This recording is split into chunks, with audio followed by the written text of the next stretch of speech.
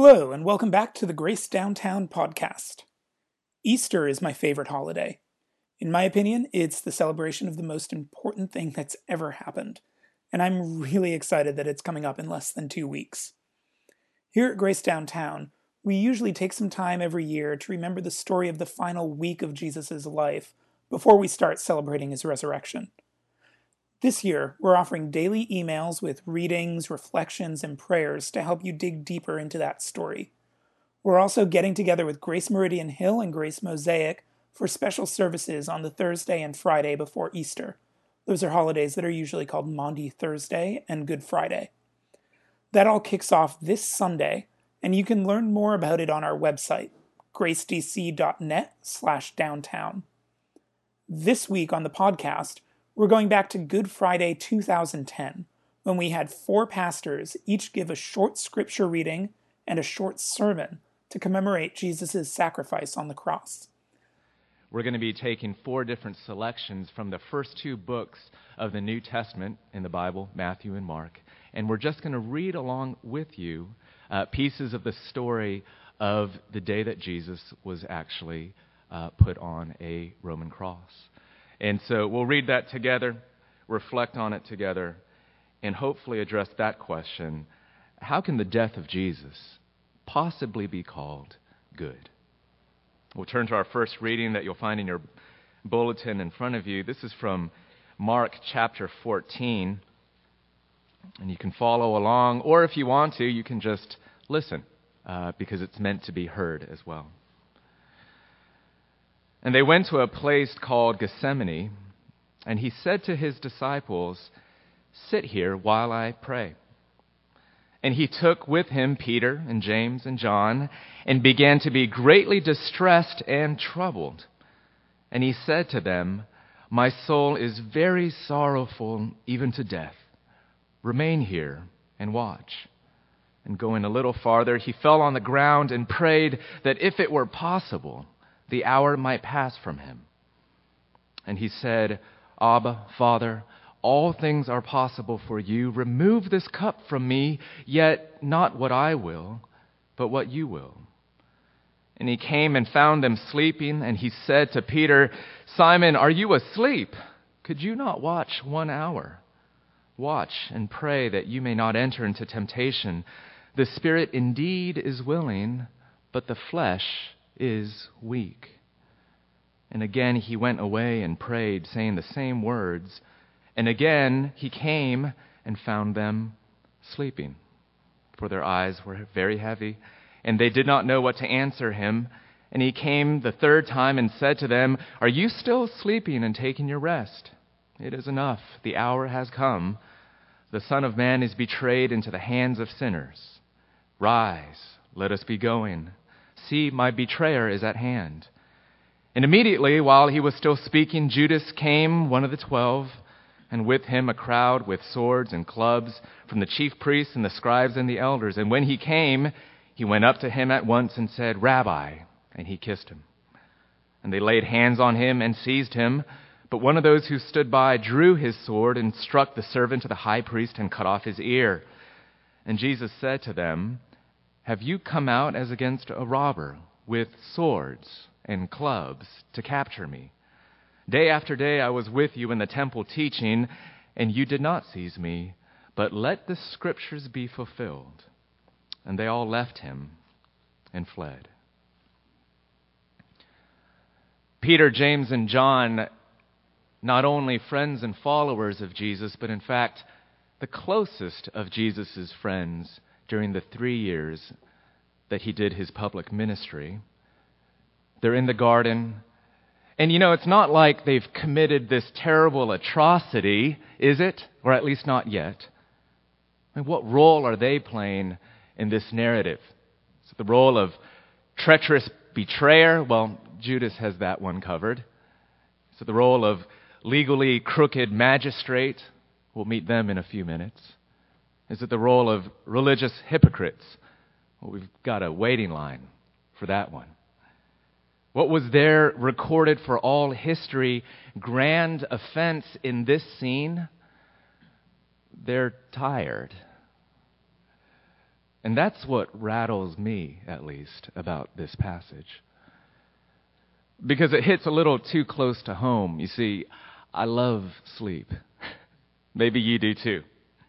More to the point, I'm learning to be more honest about how truly weak I really am.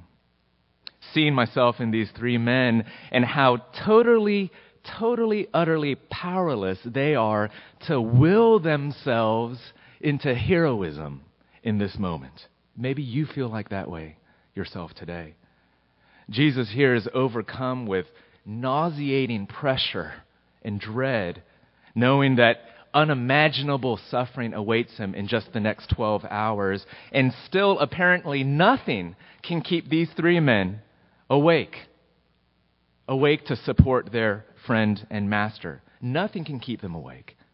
Not their strength of loyalty in friendship to him, not the sincerity of their religious devotion, their commitment to pray, not even the power of sheer embarrassment, getting caught on the spot 3 times. When Jesus says to them, the spirit indeed is willing, but the flesh is weak, I don't think he's chewing them out. I think he's just making sure that they notice how helpless they really are. The question is, do we notice the same thing about ourselves? See, a lot of times in life when we feel like we're faltering or failing, we feel like the only way that we can actually get God to accept us or notice us, let alone love us, is to sneak up on him in the darkness of the night and to come with threats and intimidation, with swords and clubs, if you will, like the crowds that came to haul Jesus off. And we don't realize that he's already given himself over for us. Helpless, powerless people like you and me. What we often forget is that when Jesus prayed, accepting this cup of humiliation and judgment that he would take upon himself, surely going back and forth 3 times, he prayed knowing that he would do that for these sleepy ones to his left and to his right. Powerless people like me, like you. In Romans 5, Paul says this, you see, at just the right time, when we were still powerless, Christ died for us. When we were still powerless, Christ loved us. That's good news for me. That's good news for you.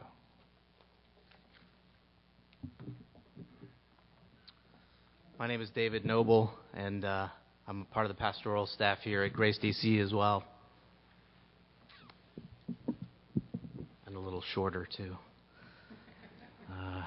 I'm also someone who has in the past denied the truth about who Jesus is, and someone who every time I hurt God or hurt another person is denying the truth about who Jesus is.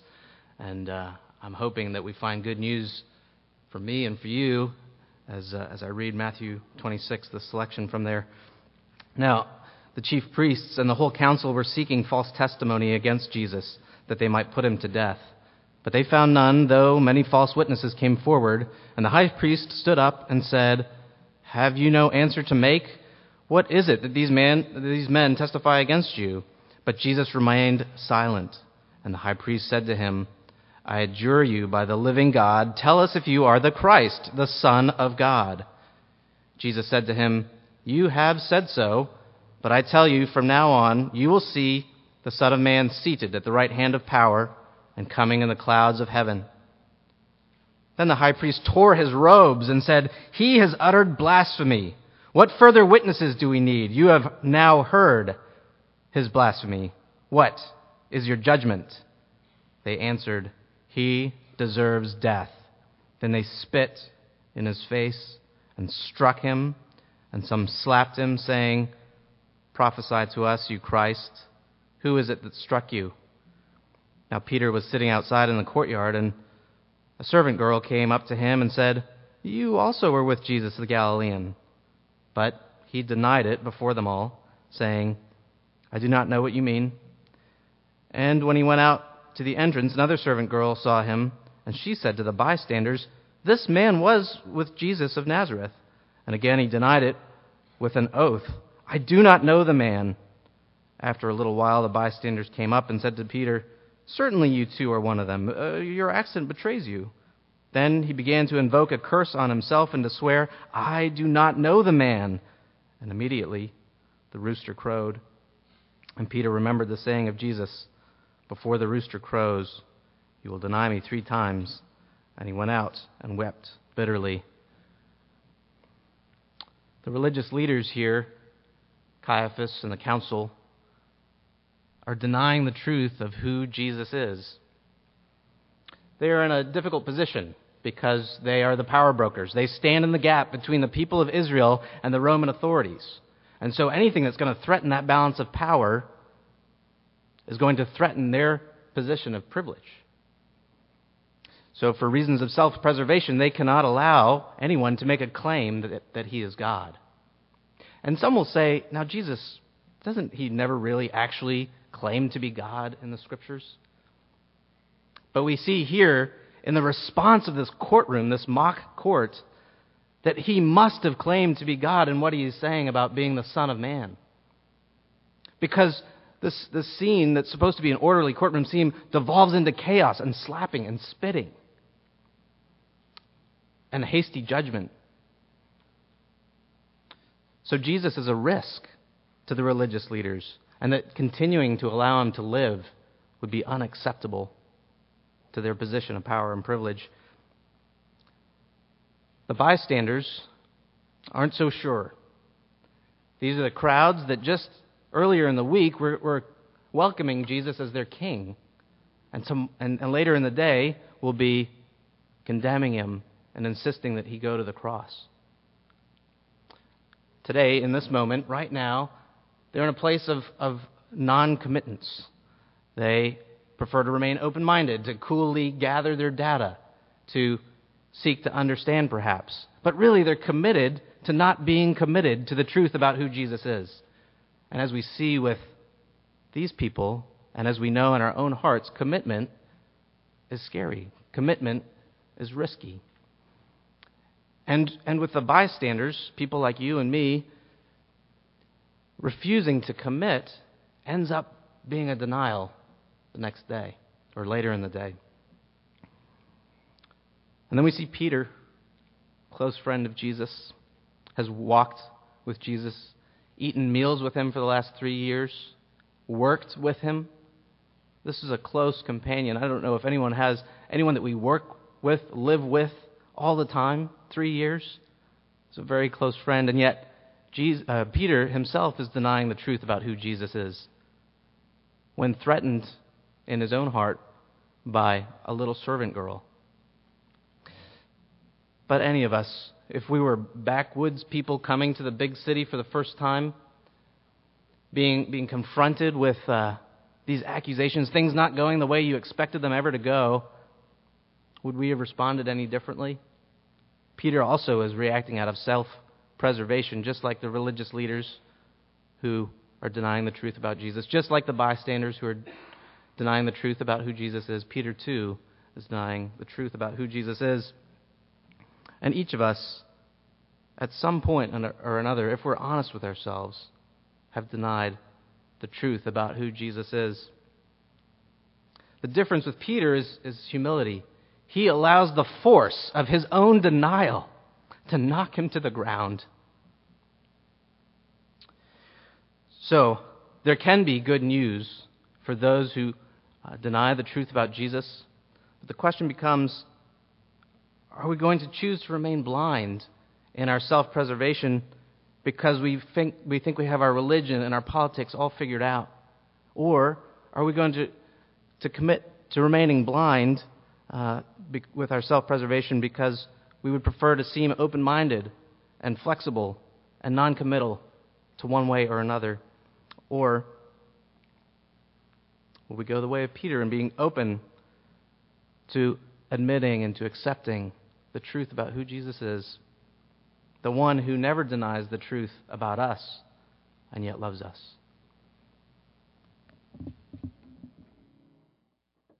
Good afternoon. I'm Russ Whitfield. I'm one of the pastors here at Grace, and I will be doing a reflection out of the Gospel of Matthew, chapter 27. Now Jesus stood before the governor, and the governor asked him, "Are you the king of the Jews?" Jesus said, "You have said so." But when he was accused by the chief priests and elders, he gave no answer.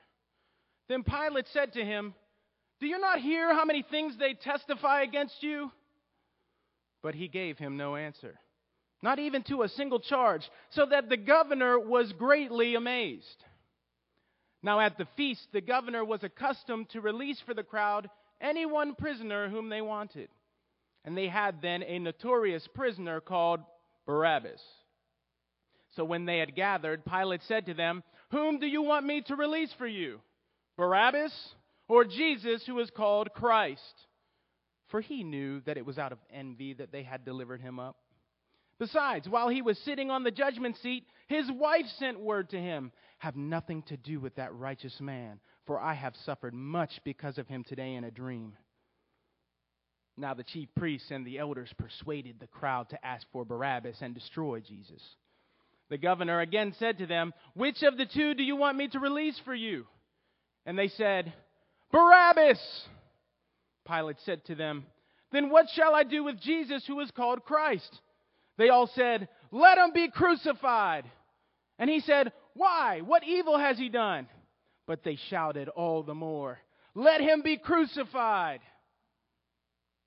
So when Pilate saw that he was gaining nothing, but rather that a riot was beginning, he took water and washed his hands before the crowd, saying, "I am innocent of this man's blood. See to it yourselves." And all the people answered, "His blood be on us and on our children." Then he released for them Barabbas, and having scourged Jesus, delivered him to be crucified. The prison cell was probably cold, dark, and lonely. Barabbas probably replayed the scenes of his crimes in his mind regularly.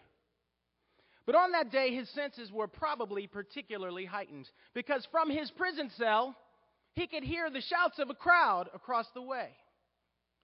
From his prison cell, he could tell that things were probably not normal over near the governor's house. But what did he care? What did this have to do with him?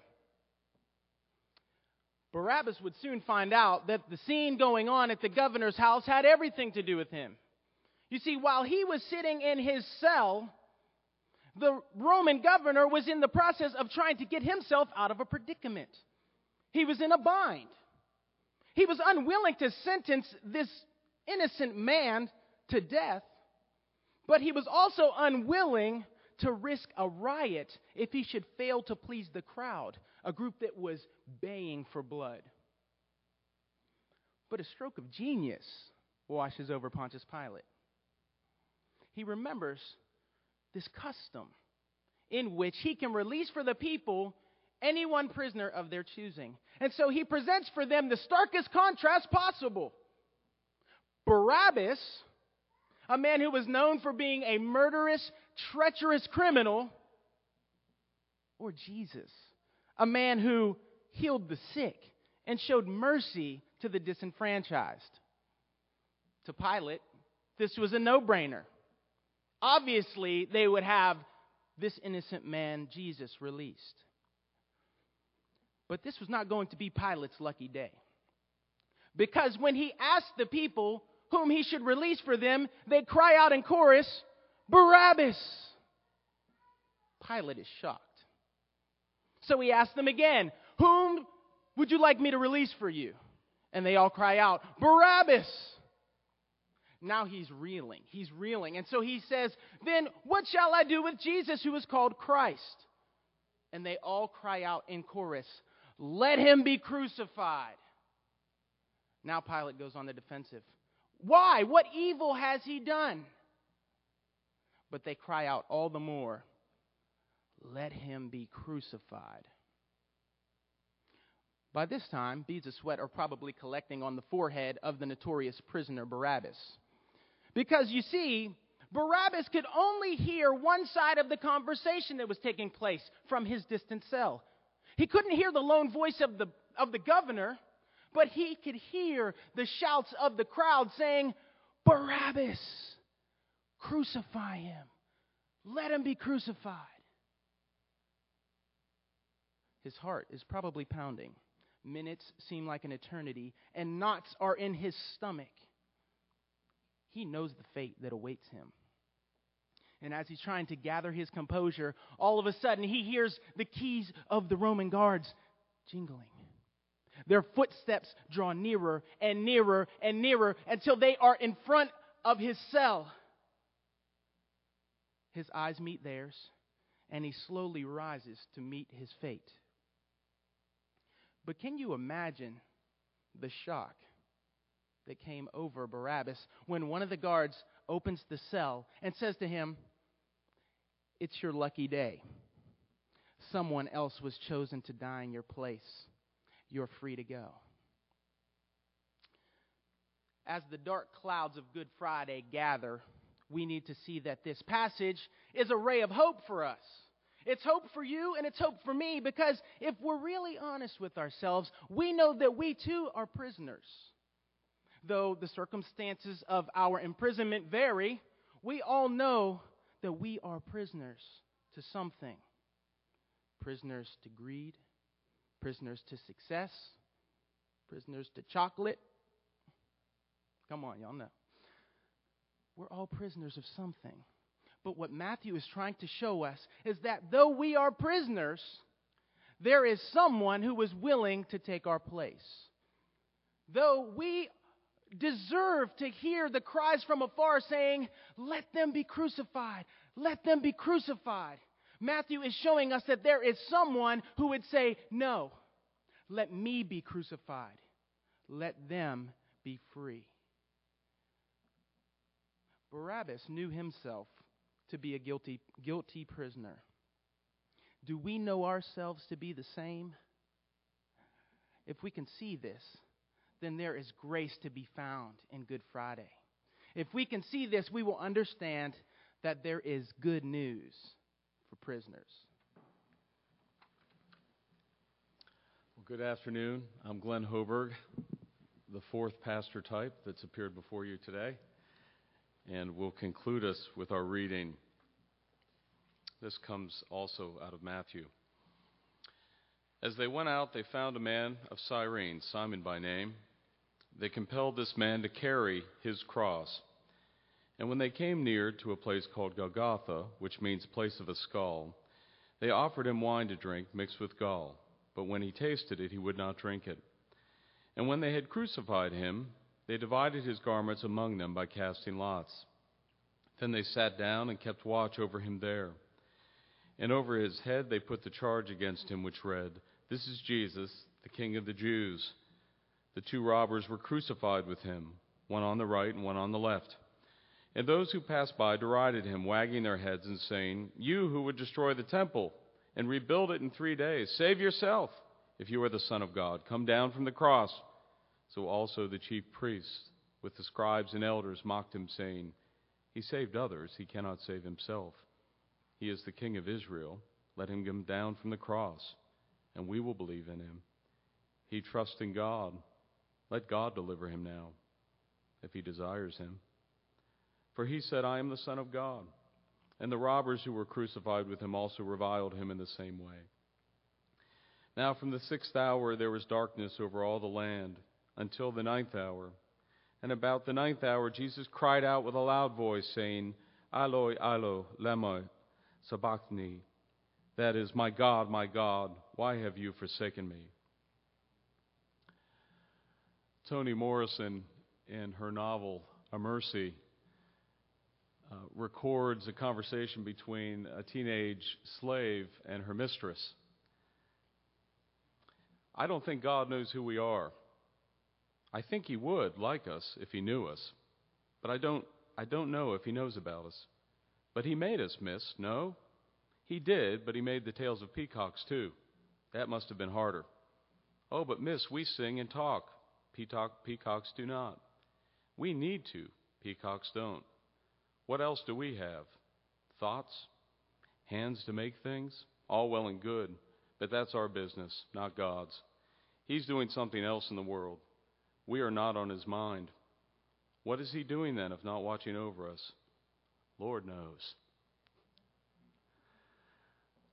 I think a wonderful expression of how forsakenness often feels to people. Jesus utters these words. He cries them out, my God, why have you forsaken me?" Closing with some words from a Hebrew psalm, Psalm 22. And as he does, it really serves as a summary of his experience. He had been physically forsaken. Even up to this point, he had underwent several beatings, the last of which was a scourging, where they actually whipped you with metal and glass and the tip of a whip. Most people didn't survive that because it actually would rip out their organs. And then he's brought up to the Roman crucifixion, which was really the most brutal and horrific death. You would be hoisted up on a cross, either nailed or tied, and then for the next several hours, by pushing on your knees or pulling on your arms, trying not to suffocate. In between that, there would be convulsions. In the end, the person would die of a cardiac arrest or suffocation. So he had been forsaken in the worst way physically. And then he had been forsaken socially and emotionally. Crucifixion was reserved for the worst of criminals in Rome. In fact, a Roman citizen couldn't be crucified unless Caesar gave a direct edict. This is why they crucified people outside of the city, because it was so shameful. And once they were, it was common that people would pass by and begin to mock and scorn the person crucified because they were regarded as the worst of criminals. But there was also spiritual forsakenness. Even the Romans would have said the gods must have something against this guy. And for the Israelites, it was more pronounced, because it was taught anybody that was hung up that way was cursed by God. They had committed crimes against God and humanity so terrible that this was the sign of their cursing. So there's a question that runs along this entire narrative we've read in this brief time. And that is, why would Jesus undergo this? Pilate himself said that there was no sin that he had committed. The gospel accounts and those closest to him would say they had never seen him sin. And the answer comes from Jesus himself when he said, "I came to give my life as a ransom." That he wasn't forsaken for himself, but he was forsaken for the world. He was forsaken for you and me. So it wasn't that the Savior couldn't save himself, it was that he wouldn't save himself. And therein lies the good news. God, knowing full well the forsakenness we would face, death, physical, social and emotional. We already experienced some of it in this life, but even more so, alienation from God because of our guilt. But lastly, the spiritual forsakenness of having separation. And the good news of the Christian gospel is because Jesus was forsaken in this way, we are no longer forsaken. We can experience acceptance from God fully, forgiveness, and then one day, even life after death. But I get ahead of the story because that's Easter Sunday.